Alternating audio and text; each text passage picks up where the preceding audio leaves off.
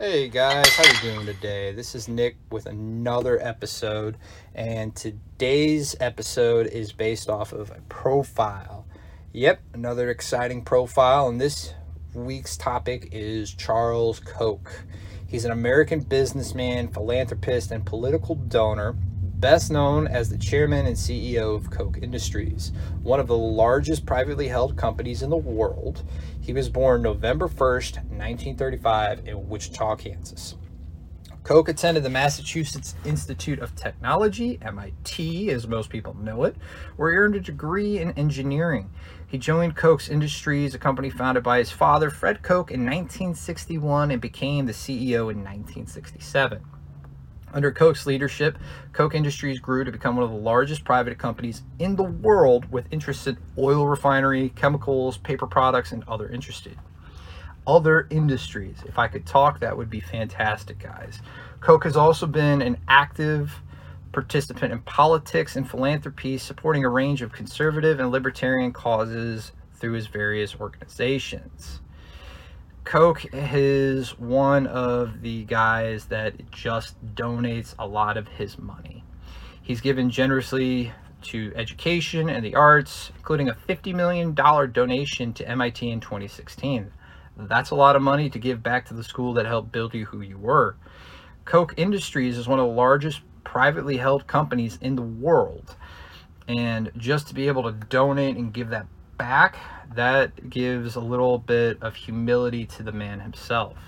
Koch has also been married to Liz Koch since 1972, and they have 2 children together.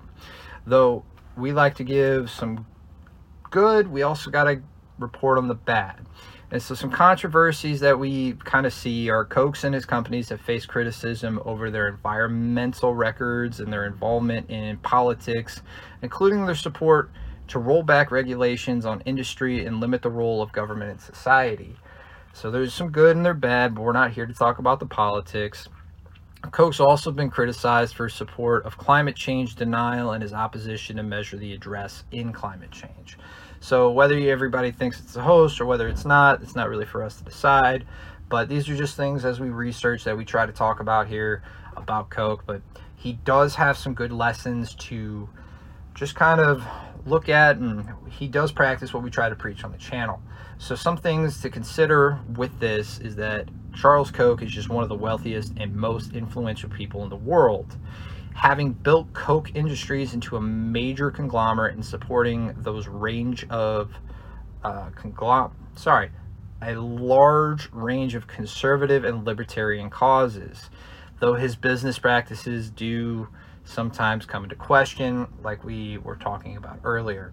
So we leave more research to you. These profiles are more just to educate y'all on who's out there, who's got those good financial habits, not necessarily good people skills, because that has to be developed with gratitude and over time, but just another good example on somebody who's just done financially well. So that's all for this week's episode. If you guys have any questions, comments, or concerns, make sure to leave them down below. Y'all have a good one.